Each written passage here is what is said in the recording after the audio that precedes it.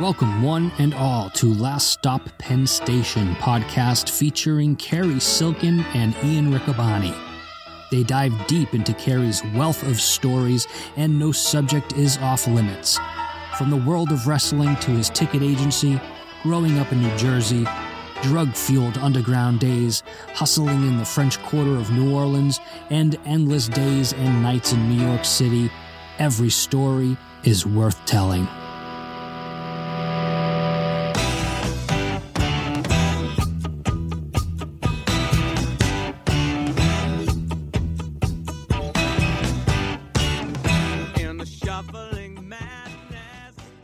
Welcome, everyone, to another exciting edition of Last Stop Penn Station. I'm Ian Riccaboni. We are joined by as always, our guest of honor, Kerry Silken. Kerry, we just got off the phone with Kevin Sullivan. What a treat it is to talk to him.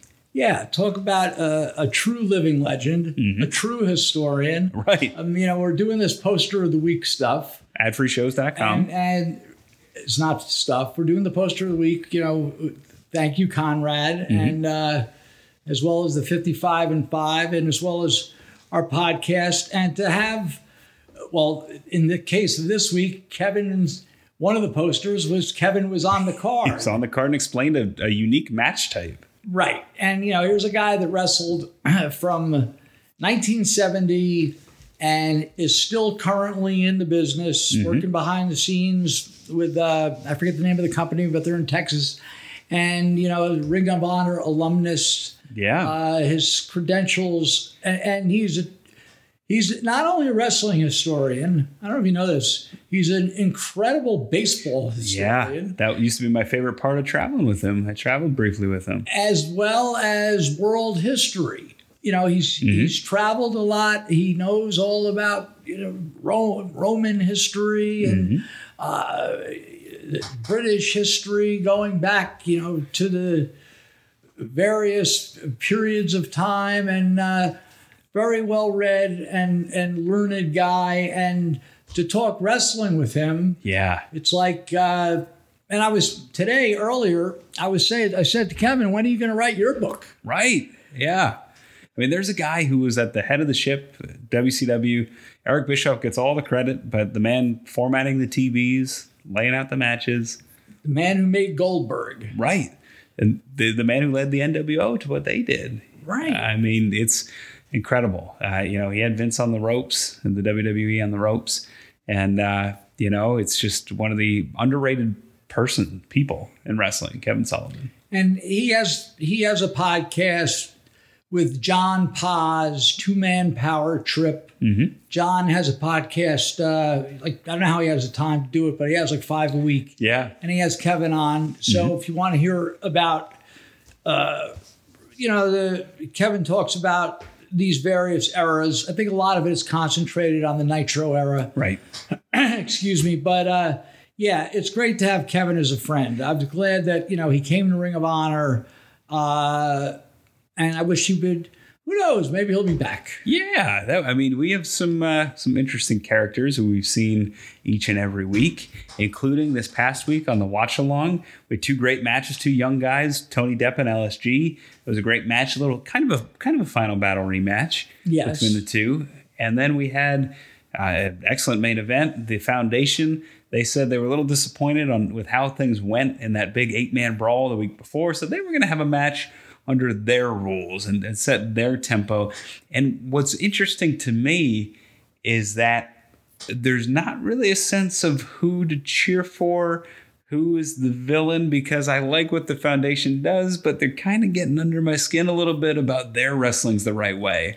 When me as a fan, I like the brawling, I like Roosh, who just throws everybody around.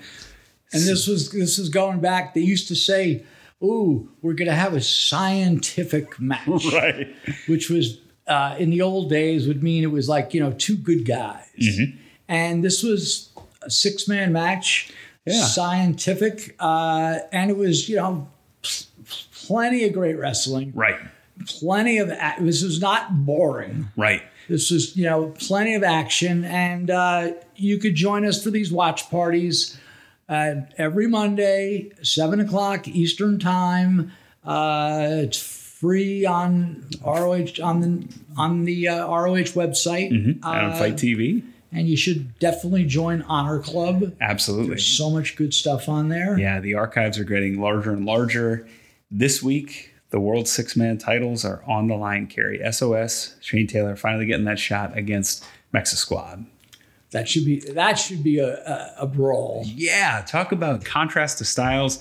You know, two guys over 300 pounds, and Taylor and Moses. And then you got Khan, who's just shredded, maybe 240, against three very quick but very strong Mexican stars. Well, one of these days I'm gonna suggest to the powers that be to do a lights out. A lights out. Have we ever done a lights out? Yes, actually. Oh, Kevin Steen and Cliff Compton. Okay. Yeah, in non-sanctioned lights out. I remember Kevin Kelly and Steve Corino left ringside. If you watch the tape, there's no commentary, not sanctioned. Yeah, so we've done at least one. We need to do another one. Yeah. And the I hope I got this right. We've announced the anniversary pay-per-view. We've announced the date. Yeah, Friday, March 26th. That's going to be coming from Baltimore, Maryland. It's going to be an exciting event. All the titles are on the line according to the preview. So we will, whoever walks out of Shane Taylor versus Roosh as the champion will defend that on the pay-per-view. Whoever walks out the six-man champs will walk out and defend that on the pay-per-view. Shane Taylor's in an interesting position because he could be defending two titles in one night like Gresham did back at Final Battle. If he can cash in this week for the six-man and next week for the world title on television. So is it possible that Shane Taylor and Gresham... Yes, it could be. Yeah, it could be. We could have two double champions. We could have two men defending two titles at the same time. Gresham and Lethal are defending the titles 2 weeks from now against the winner of the Briscoes versus Kenny King and Dragon Lee. A team that's teaming together, finding some chemistry.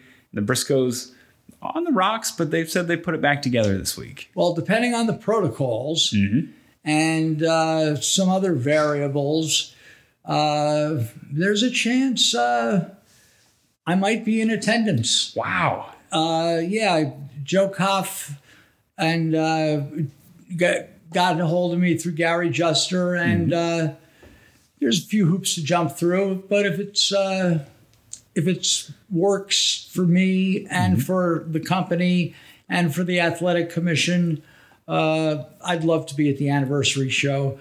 Because I was there last year, the one that didn't happen. Right. We had a rousing game of craps at the beautiful Stratosphere, which was Lady Luck came. We weren't doing so well, and Lady Luck came, and suddenly we shot back up, and you, myself, and the great Todd Sinclair had a nice drive back. We drove you back to the airport in the pouring rain. It was raining in Vegas, which was strange. Yes. Yeah, flooded. Yeah. Flooded. It was crazy. Yeah, it was very odd. But I'm looking forward to being back. It was the first pay-per-view that had been canceled for Ring of Honor and Ring of Honor's history. But we're looking to come back on the 26th for 19th anniversary. Should be a heck of a card. And some great TV matches coming up. Like you said, the six-man titles this coming week. The following week, Shane Taylor versus Roosh. And we will see Lethal and Gresham defend the tag titles against whoever wins this week between the Briscoes, Kenny King, and Dragon Lee. A lot of talent. A lot of talent.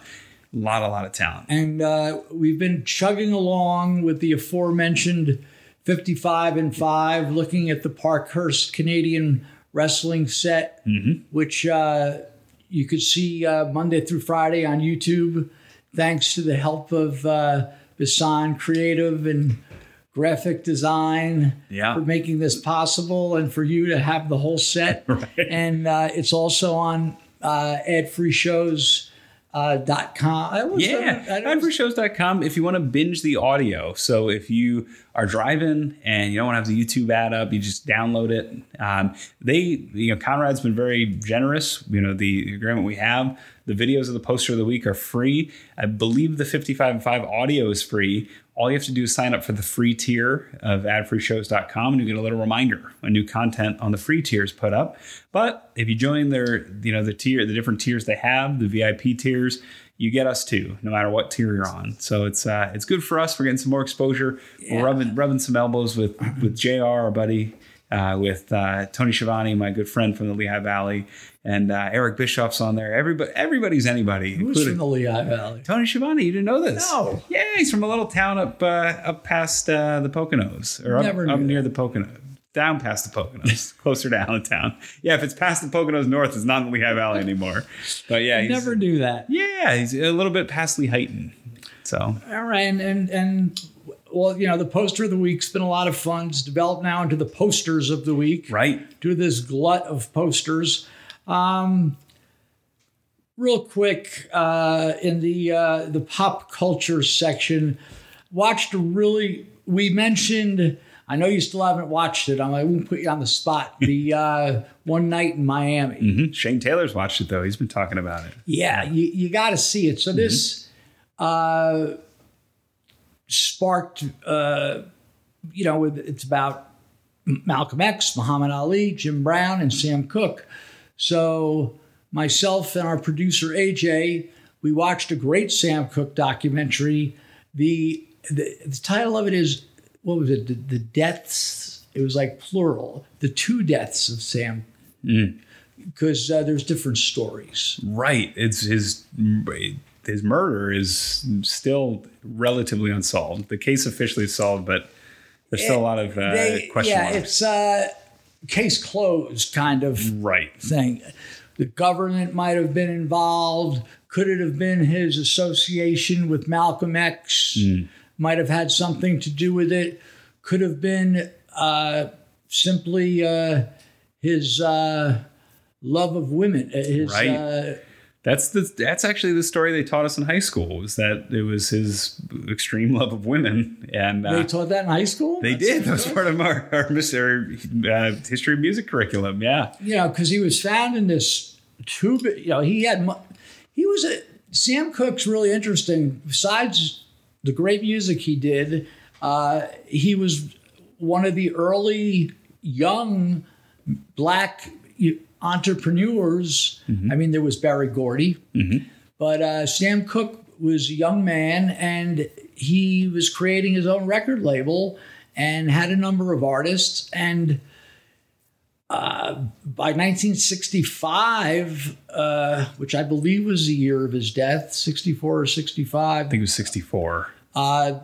He was Grammy Award winning, or top 10 artists, that's for sure. And to wind up with this, as the story went, this hooker in the Hacienda Motel. The motel was not a $3. You see on the documentary, $3. It's like that hotel out in Coopersburg near the adult bookstore. Yeah. What are you talking about? Well, I mean, there's the one by the old. It used to be a Denny's anyway, but Southern Lehigh High School. And the $3 wasn't even the short stay rate. That was the long term. Oh my! The Executive Inn. That's no for free publicity, but that's the one I'm talking about. So yeah, that's where he was found, shot naked, with 30 bullets in him. Insane. And check out the documentary. I'm sure there's more. So that was really interesting. I've been mentioning this for weeks. So first it was Led Zeppelin, and then it was Peter Grant. And I was talking it up to Gary Juster, and he was very fascinated because, Peter Grant was a rock promoter. And Gary Juster is in the wrestling business, and he's done music. He's done music, he's done concerts. So he was really fascinated. So Gary has sent me some books over the years. So I sent Gary a copy of this Bring It On Home book. Nice. And the book was written in 2018. We mentioned in a previous episode, Peter Grant was in the wrestling business. He was a thespian also, as you like to say. He had bit parts, and got into the music business. He was, look after Gene Vincent. You've heard of Gene Vincent? I have, yeah. Yep. He was an American, but he was popular in the UK. And then when Bo Diddley and Chuck Berry came over, look after these guys and make sure they're all right, make sure they get paid. And all this eventually led him to knowing, he knew everyone, but he knew the Yardbirds. The Yardbirds, boys and girls, if you don't know, had rotating members, but including Clapton, Jeff Beck, and Jimmy Page. And when the Yardbirds, it could have been their next album, but it became Led Zeppelin. Jimmy Page. So Peter Grant and Jimmy Page got this all together, and it's absolutely fascinating. He was one of the only men to challenge guys like Bill Graham and Ron Delsner. At the time, the promoters, it was 60-40. Okay. Bands got 60%, promoters got 40%.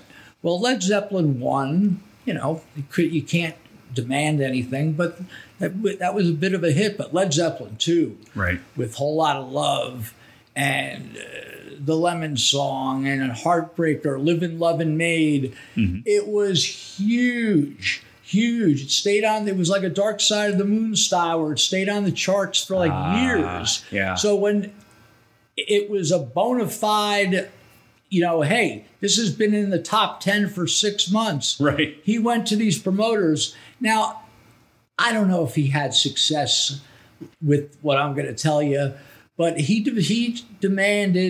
tried to demand. Do you try to demand? Demand 90-10. Whoa. Yeah. And as you could see, if you behind us that poster, there was a Fillmore show. It was probably their first. There was a Fillmore show. I hope I didn't talk about this last week, but whatever. It was Iron Butterfly was the lead, and the opening act might have been, Chuck Berry. Okay. And Zeppelin was in the middle, and Peter Grant demanded that Zeppelin be the headliner to Bill Graham. And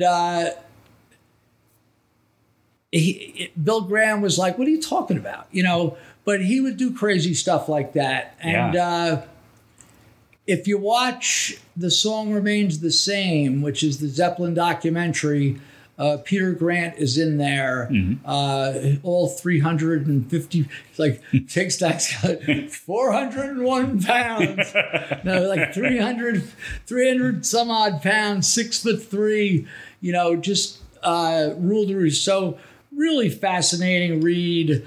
What else we got here in the pop culture world here? So Gary sent me a great music recommendation, and there's a guy, Emmett Rhodes, who looks like Paul McCartney, sounds like Paul McCartney. Okay. Was around when Paul McCartney was around, but he produced his own music, and that rubbed people the wrong way. He couldn't really chart because he wasn't officially on a major record label, but he's just this amazing artist. So Gary just put me onto him. He's from 68 to 73, 74. And Emmett Rhodes, and I just learned he passed away just recently, just a few months ago. Well, if he turned on to Emmett Rhodes, he must also try to be pushing one of his current favorites, the Kennedys. The Kennedy? No, he hasn't. Yeah, the Kennedys. Okay. There's a current band. They do live streaming.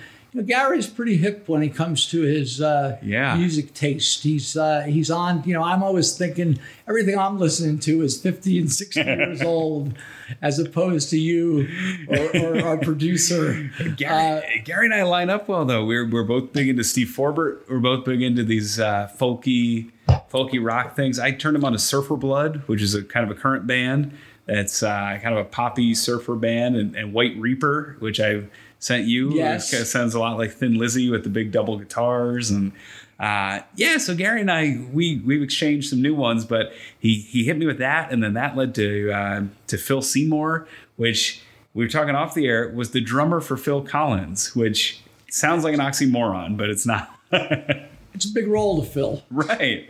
Yeah. Pun intended. 2 Phils. Phil Seymour, Phil Collins, filling in on the drums. Think about Phil Collins. I mean, with Peter Gabriel, if you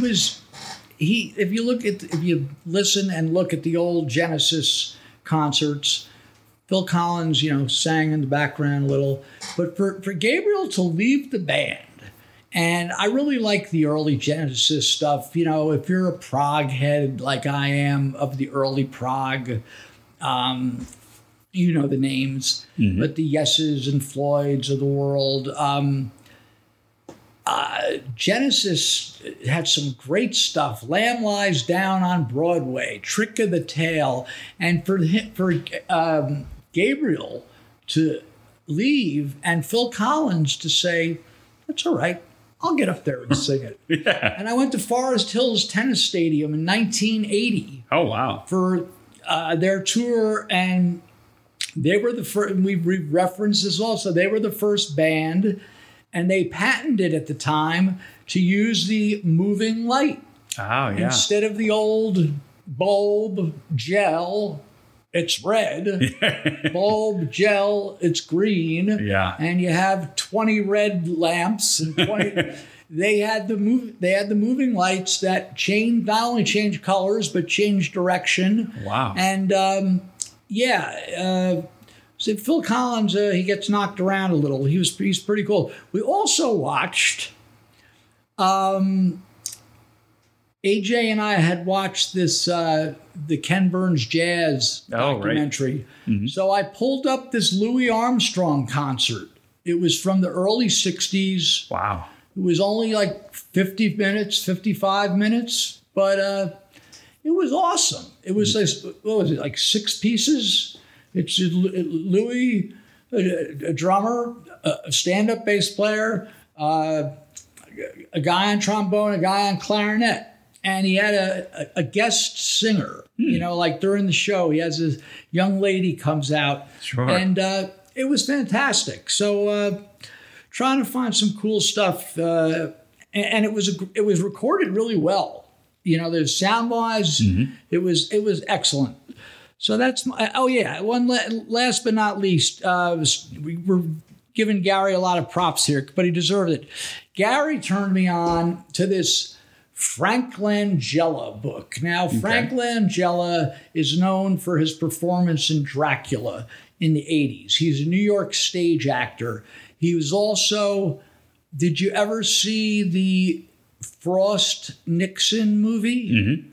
And he played Nixon. Okay. And I saw that on Broadway. Oh, wow. And so Frank Langella, it's called Dropping Names. And he just talks about these people in the course of his life.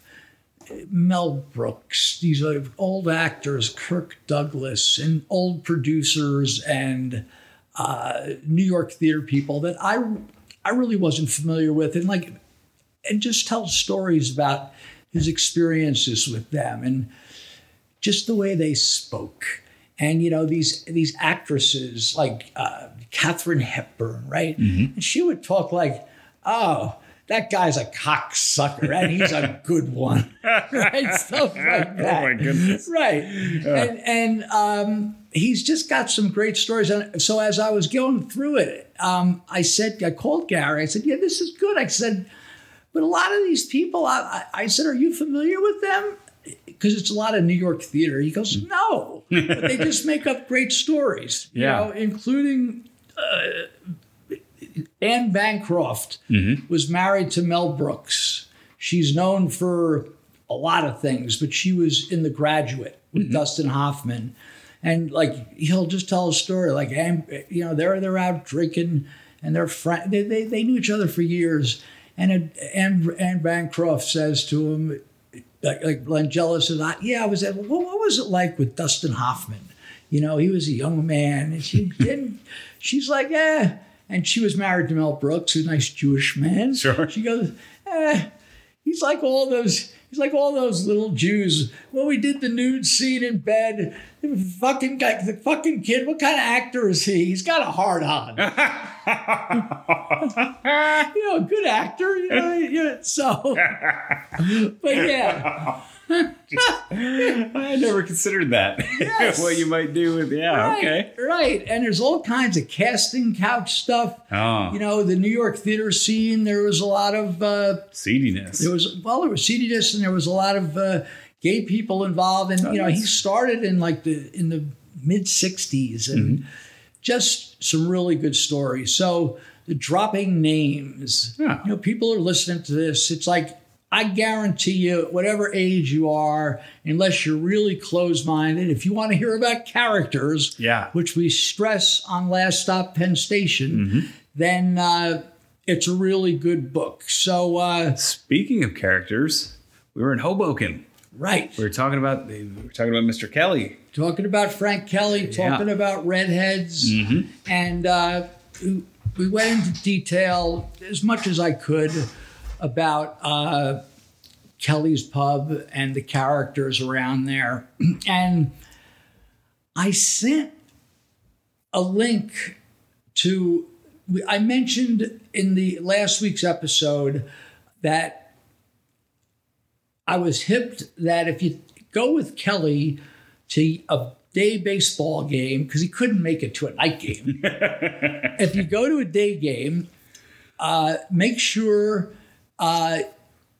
understand that he's going to leave you. And I'm like, now this was told to me by Brian McGordy. And Brian was, once again, he was a bartender there. He was a Hoboken fireman. He was an aspiring thespian also. He did some off-Broadway work and some others.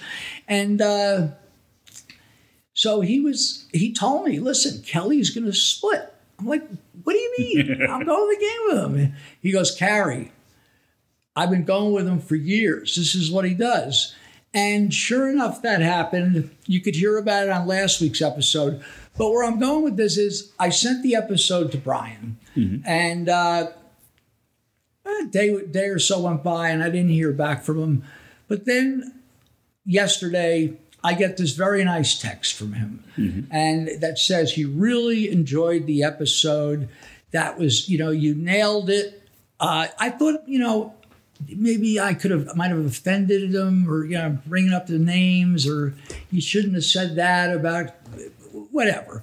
But I said, let me call. So I called Brian and we spoke on the phone for a good 20, 30 minutes. And he said, I nailed it.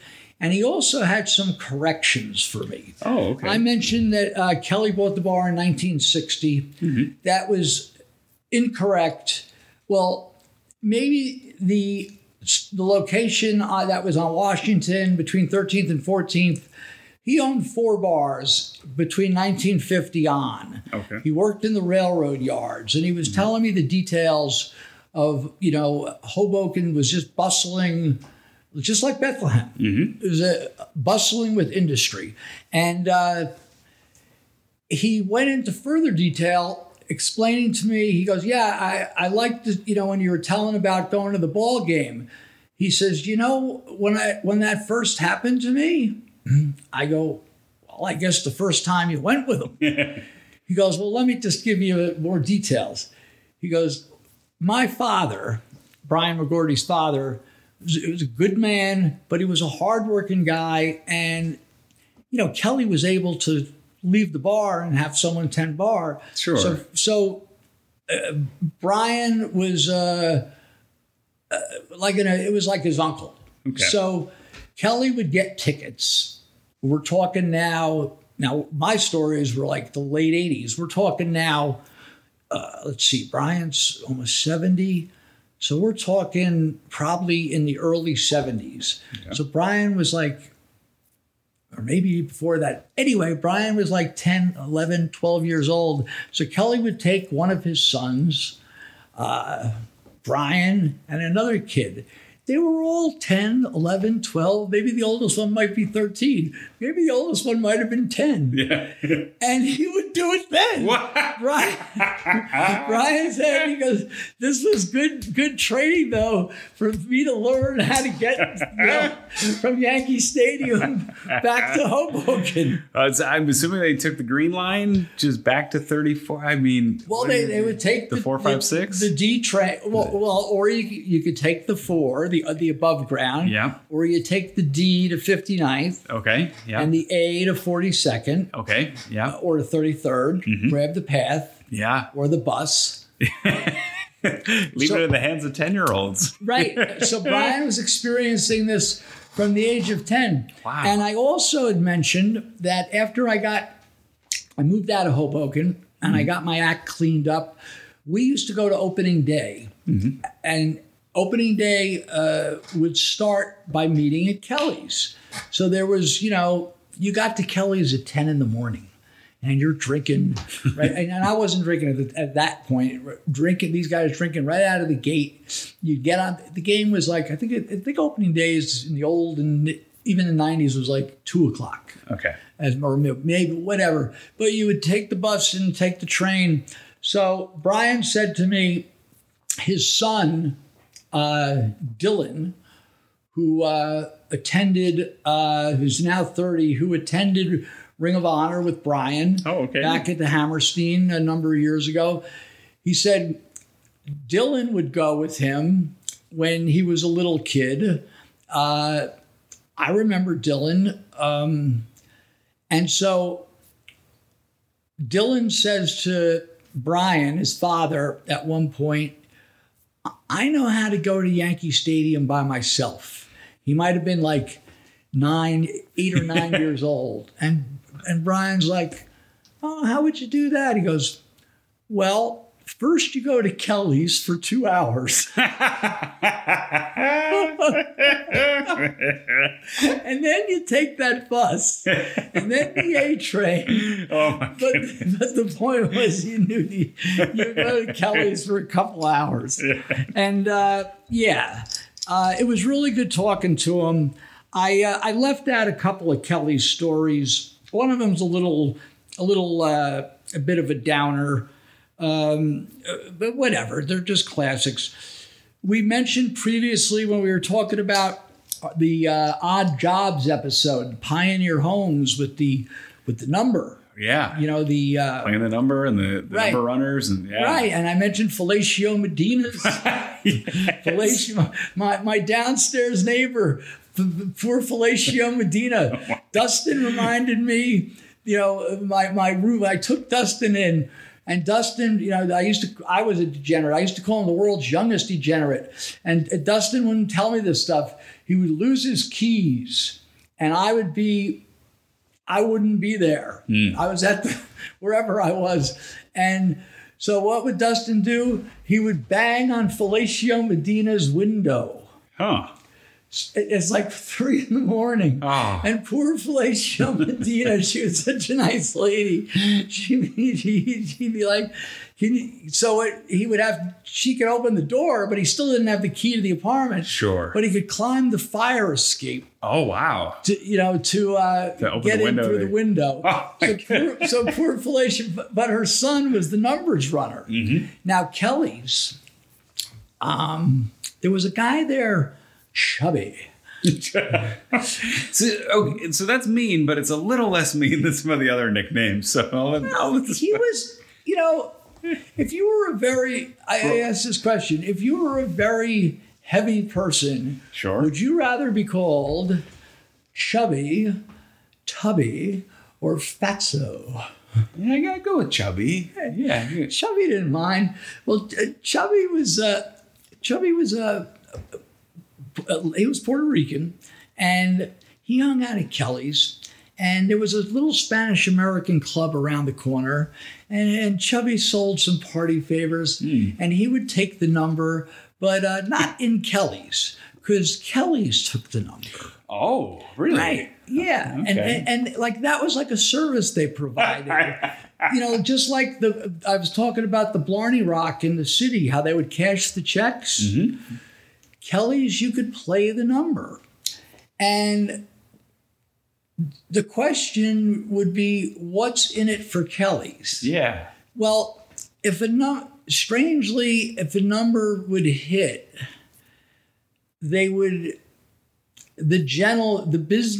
Kelly's was dealing with the old school Hoboken businessmen. Gotcha. Okay? Yeah. And who were around since pre-Frank Sinatra. Gotcha. Those guys. Before Capital Wrestling. Yes. Yeah. Right. And so the businessmen would compensate whoever took the number by giving them a percentage. And strangely enough, it was on a percentage when someone would win. Oh. Not when they... So you put... I'm not exactly sure of how it worked out, but I'm sure of this one day. Mm-hmm. I go into Kelly's, and it was during the day. And Mrs. Kelly, Dotsy was there from doing the kitchen from like 10 in the morning to 3 in the afternoon. And Patty, the daughter, one of the daughters was working. And I come in and Frank was, I don't even know if Frank was there. But I go in there and Patty's in the kitchen. There weren't a lot of people in there. And I hear this crying, like weeping. And I go around like to where the kitchen, to where the door was, the same door where Mrs. Kelly would say, "Come here, kid," and slide me a $20 bill. And just because she was just so nice. So, sometimes, I just wanted you to have it. And Patty's crying and Mrs. Kelly's in there. I think Frank was there. And I'm like, what's the matter? Well, someone died, something's up. And Kelly must have been there. Kelly's like, don't worry about it, kid. Well, when things settled down, I found out that somebody hit the number, and it wasn't just like a 50 cent or like $1 would pay 500. Right. And that's why people played the old school number, because the pick 3 PA pay 200 something. It was $500. Wow. And so what happened was one of their customers who would faithfully, I remember I used to play 574. Mm-hmm. 574, because it was a dress at some point.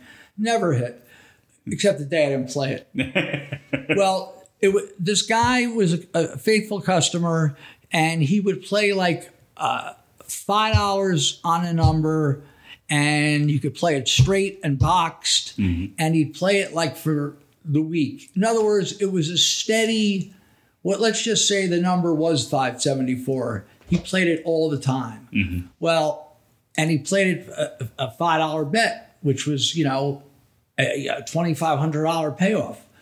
Well, the number came in. Wow. And the businessmen said, "You didn't give us that number yesterday." Mm. Right. And that's why Patty was in tears. Mm-hmm. And Mrs. Kelly, who was more composed, was, and because they had to pay they paid the guy. Yeah. And these other guys, that was really a shitty, it wasn't that they forgot.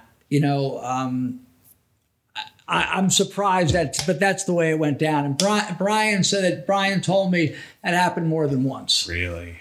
Oh, yeah. And so that was a sad day. But Kelly got real sick, and he was diagnosed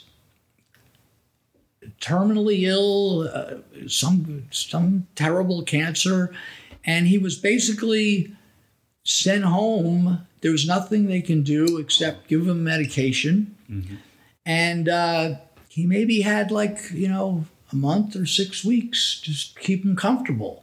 And he didn't want to go to any kind of facility. They lived in Weehawken. Okay. So it was the springtime, and Kelly he was having a hard time walking, and he was starting to make a little comeback, like 2-3 weeks into it. Brian told me this story. He goes, he was sitting out on the front steps, and he didn't smoke. And one day, when he felt that he could stand and walk, he said to Patty, or one of the kids, "Take me to the bar." And they're like, "Dad, take me to the bar." And suddenly Kelly came to the bar. Mm-hmm. Now, in the interim, when they were told he only has 2 weeks to 6 weeks, the family went out. He had clothes, but they bought a new suit. Oh. They didn't tell him. Yeah. Okay. Yeah, they bought a new suit. Yeah, I just put that together. Right. So Kelly's coming to the bar every day. Huh. But instead of drinking the beer and then scotch. Now he's just drinking red wine. This is Brian telling me the story. Okay. And now he's coming there. You know, it's like he came the first day. Now it's like a week, 2 weeks, 3 weeks. Brian said after about a month, Kelly says, Jesus, I never would have, if I knew I could have just drank red wine, I'd have been drinking red wine the whole time.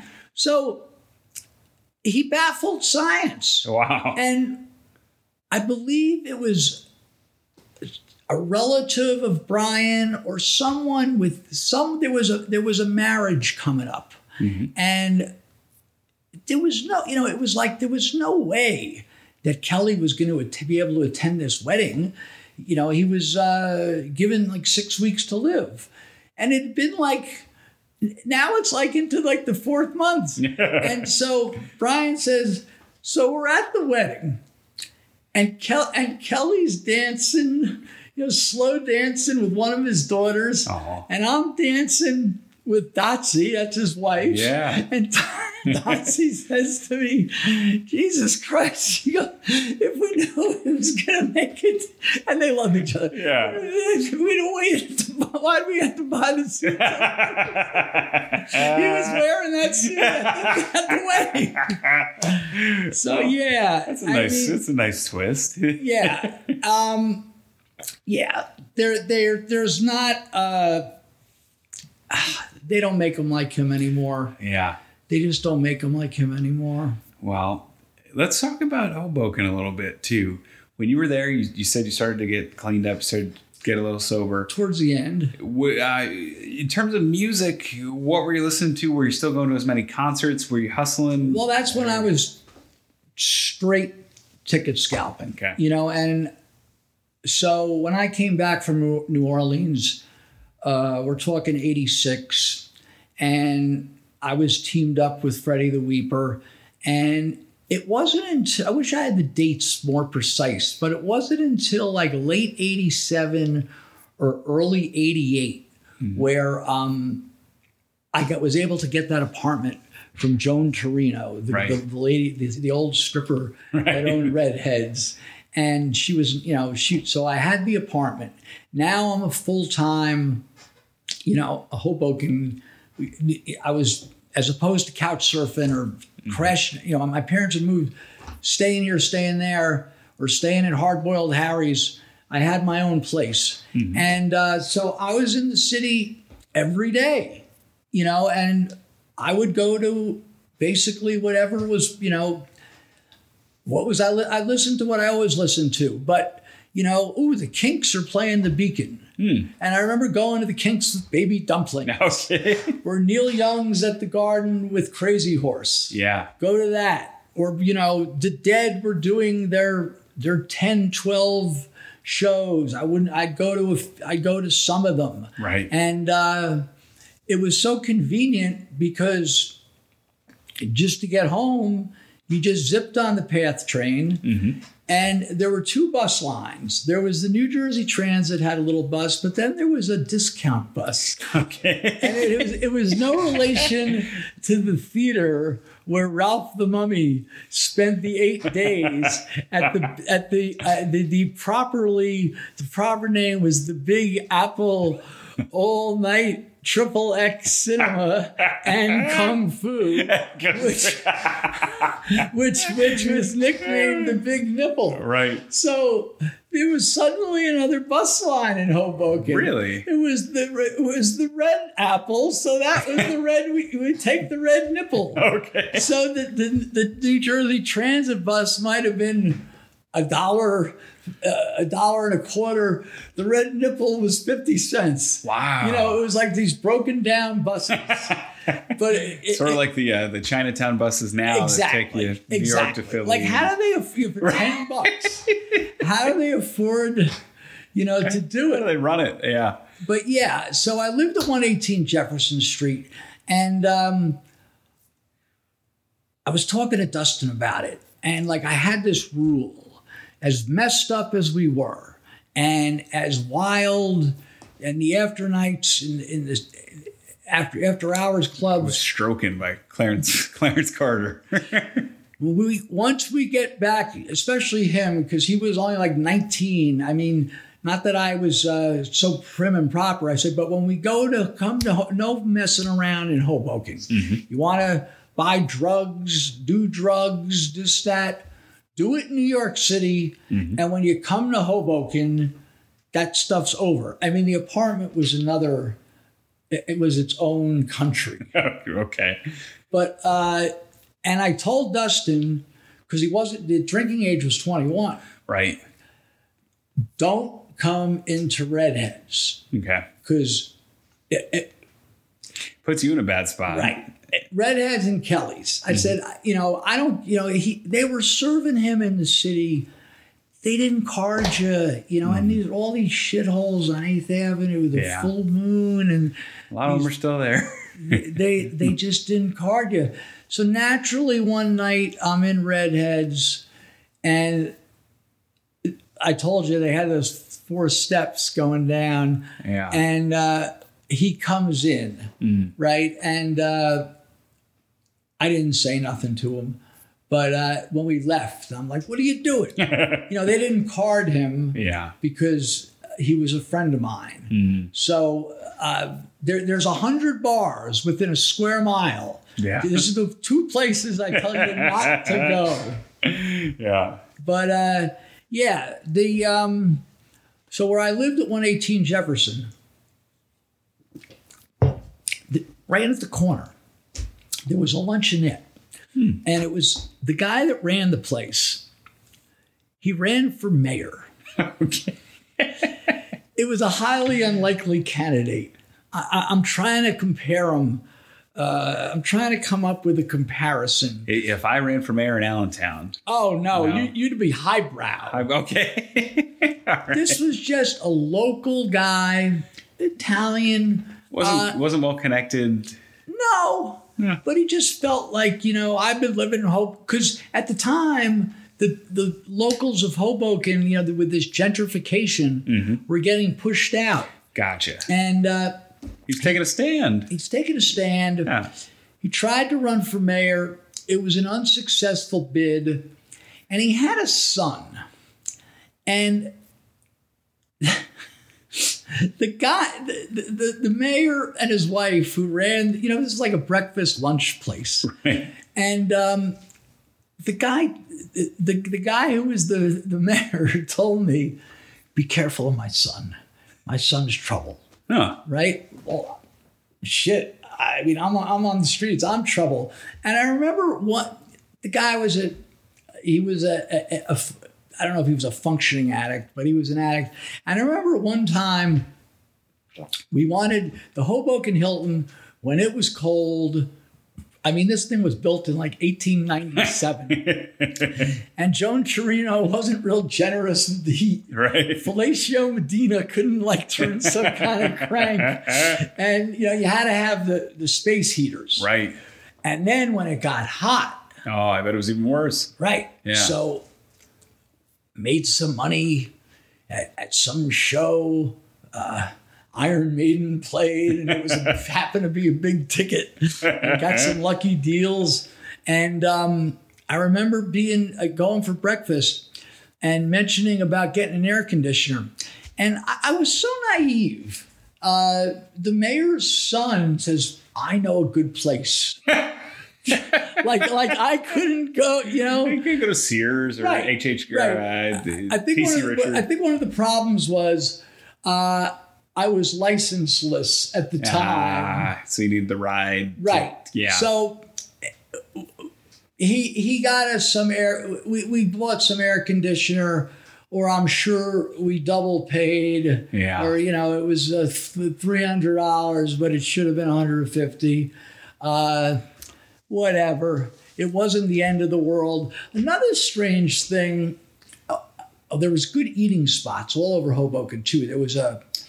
It's still there. There's a place called Leo's. I'd love to go back there. Yeah. And it was a bar and a restaurant.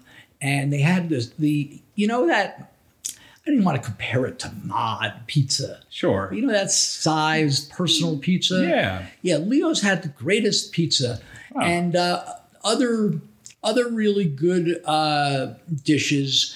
And old man Leo, he was tending bar, as opposed to Kelly. Yeah, he'd have a little wine, but he was a real gentleman.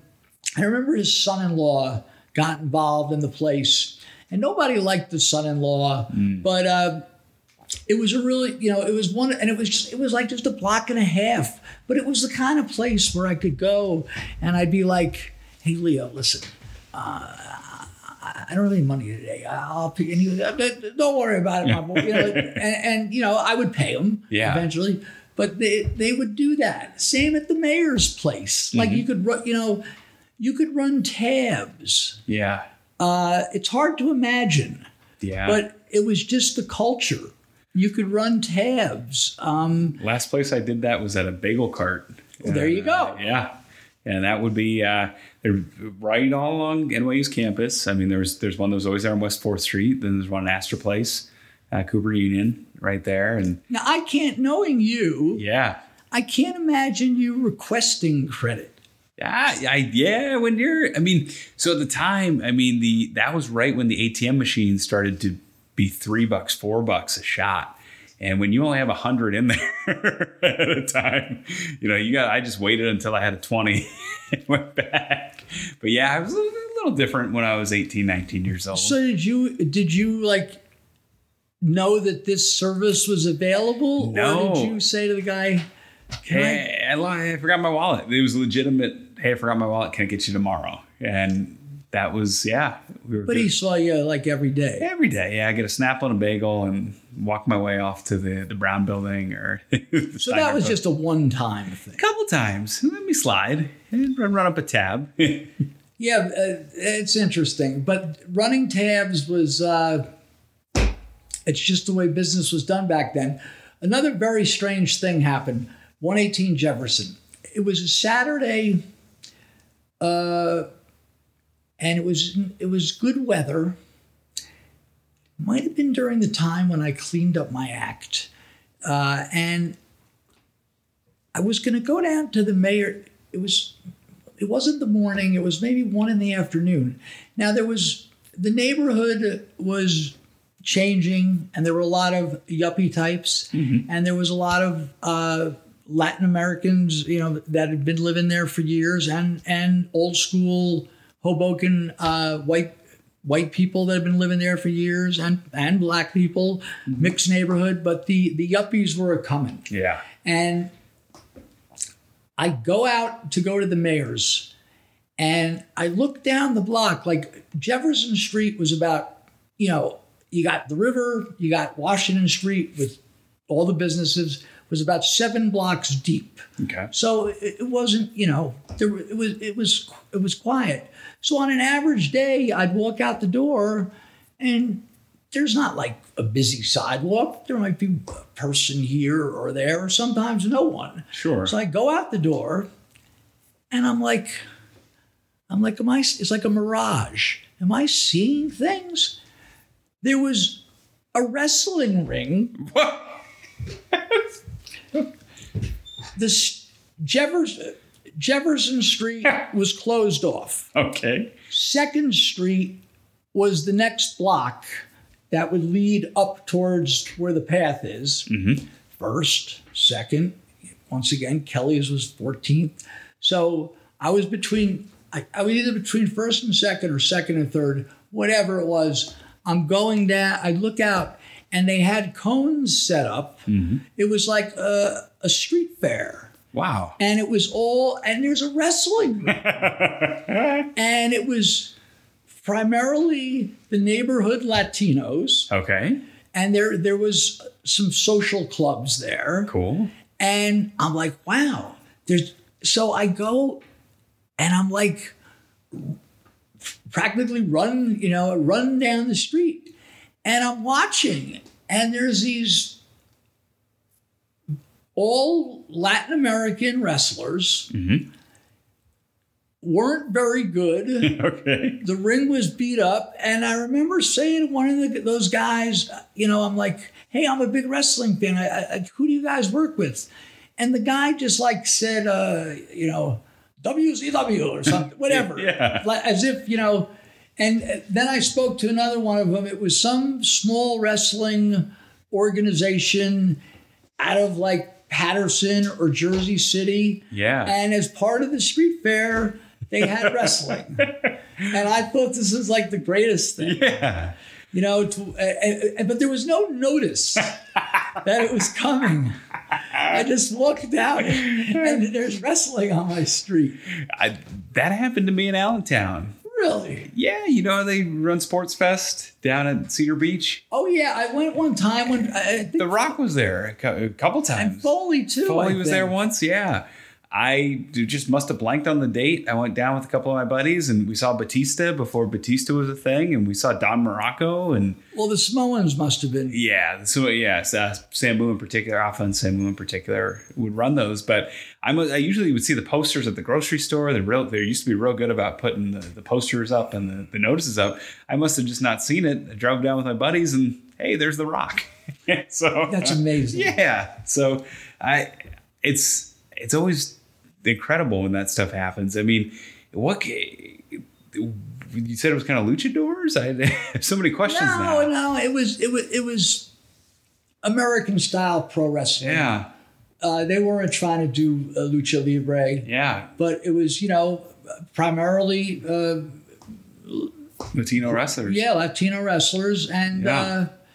they weren't big guys, and I kept wanting. I couldn't get more information. I wanted to ask questions, Yeah. but I was sort of being ignored. So I just took it for what it was. I mean, Yeah. if they're going to be wrestling on my block, where else can I see this? Sure. Because I want to see wrestling wherever I could see it. Yeah. Wow, that's interesting. Yeah, Yeah. and the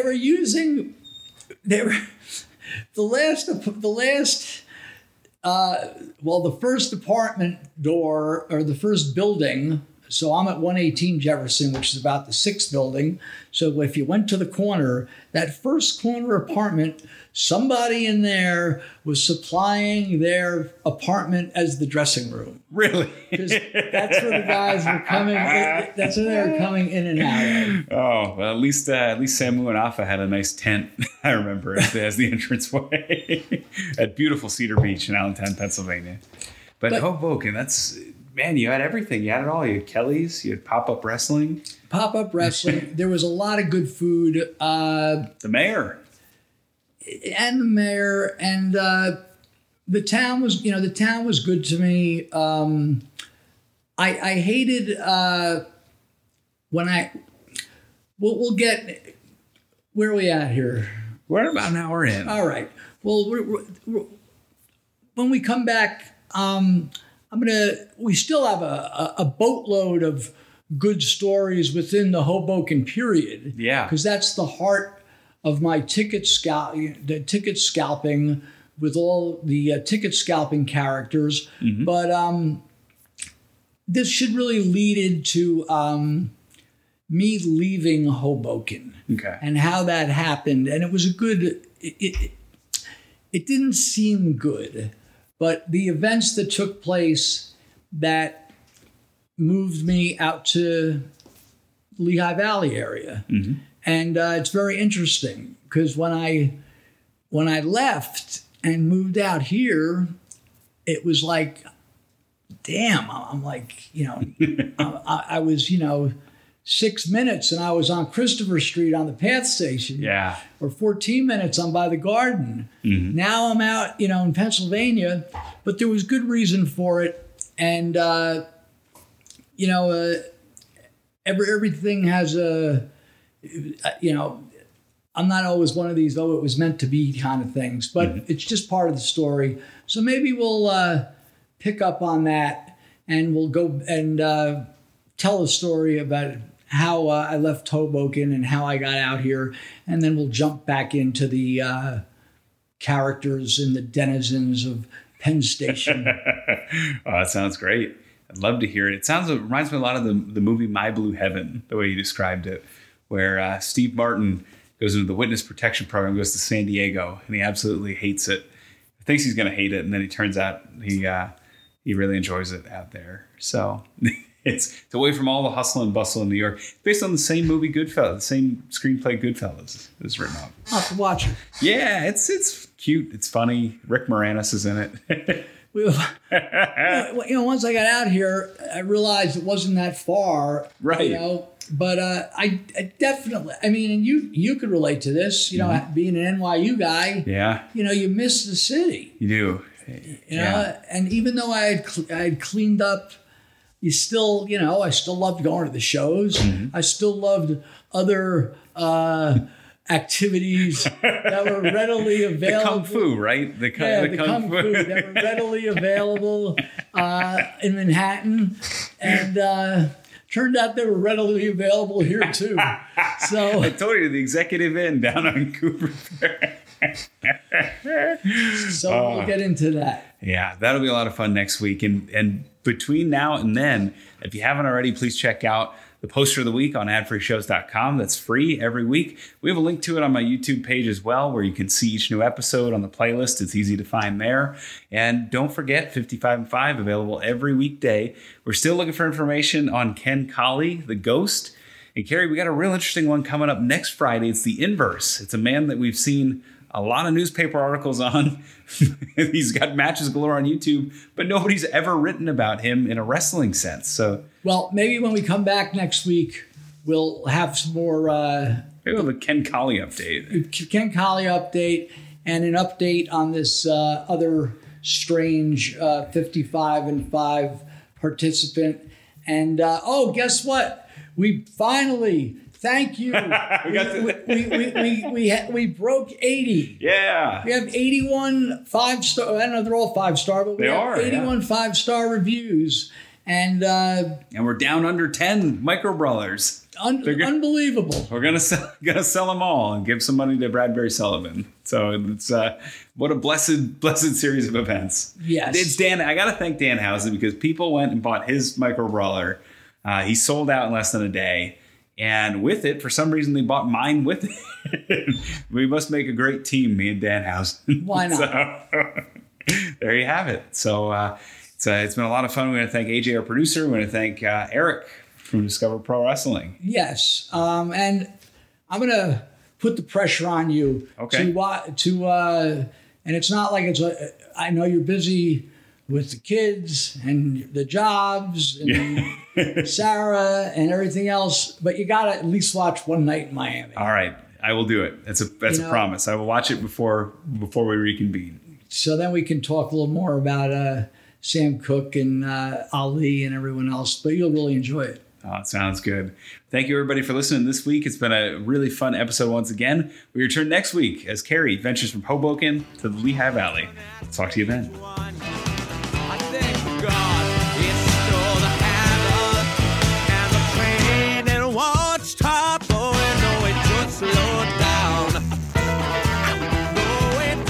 For listening to Last Stop Penn Station podcast. Rate, review, like, subscribe, and share on your favorite platform. Connect with us on Facebook, Instagram, and Twitter, or at laststoppennstation.com.